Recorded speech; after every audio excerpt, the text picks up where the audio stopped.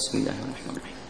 هل أتاك حديث الغاشية وجوه يومئذ خاشعة عاملة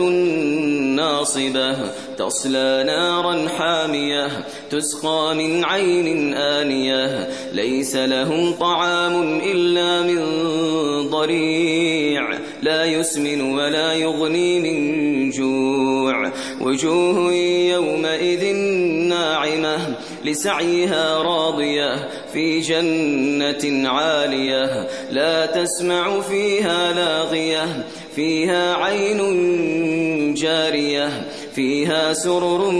مرفوعة وأكواب موضوعة ونمارق مصفوفة وزرابي مبثوثة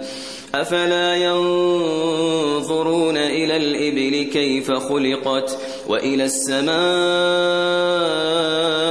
كيف رفعت وإلى الجبال كيف نصبت وإلى الأرض كيف سطحت فذكر إنما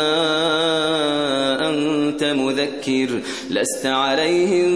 بمسيطر إلا من تولى وكفر فيعذبه الله العذاب الأكبر إن إلينا إيابهم ثم إن علينا حسابهم.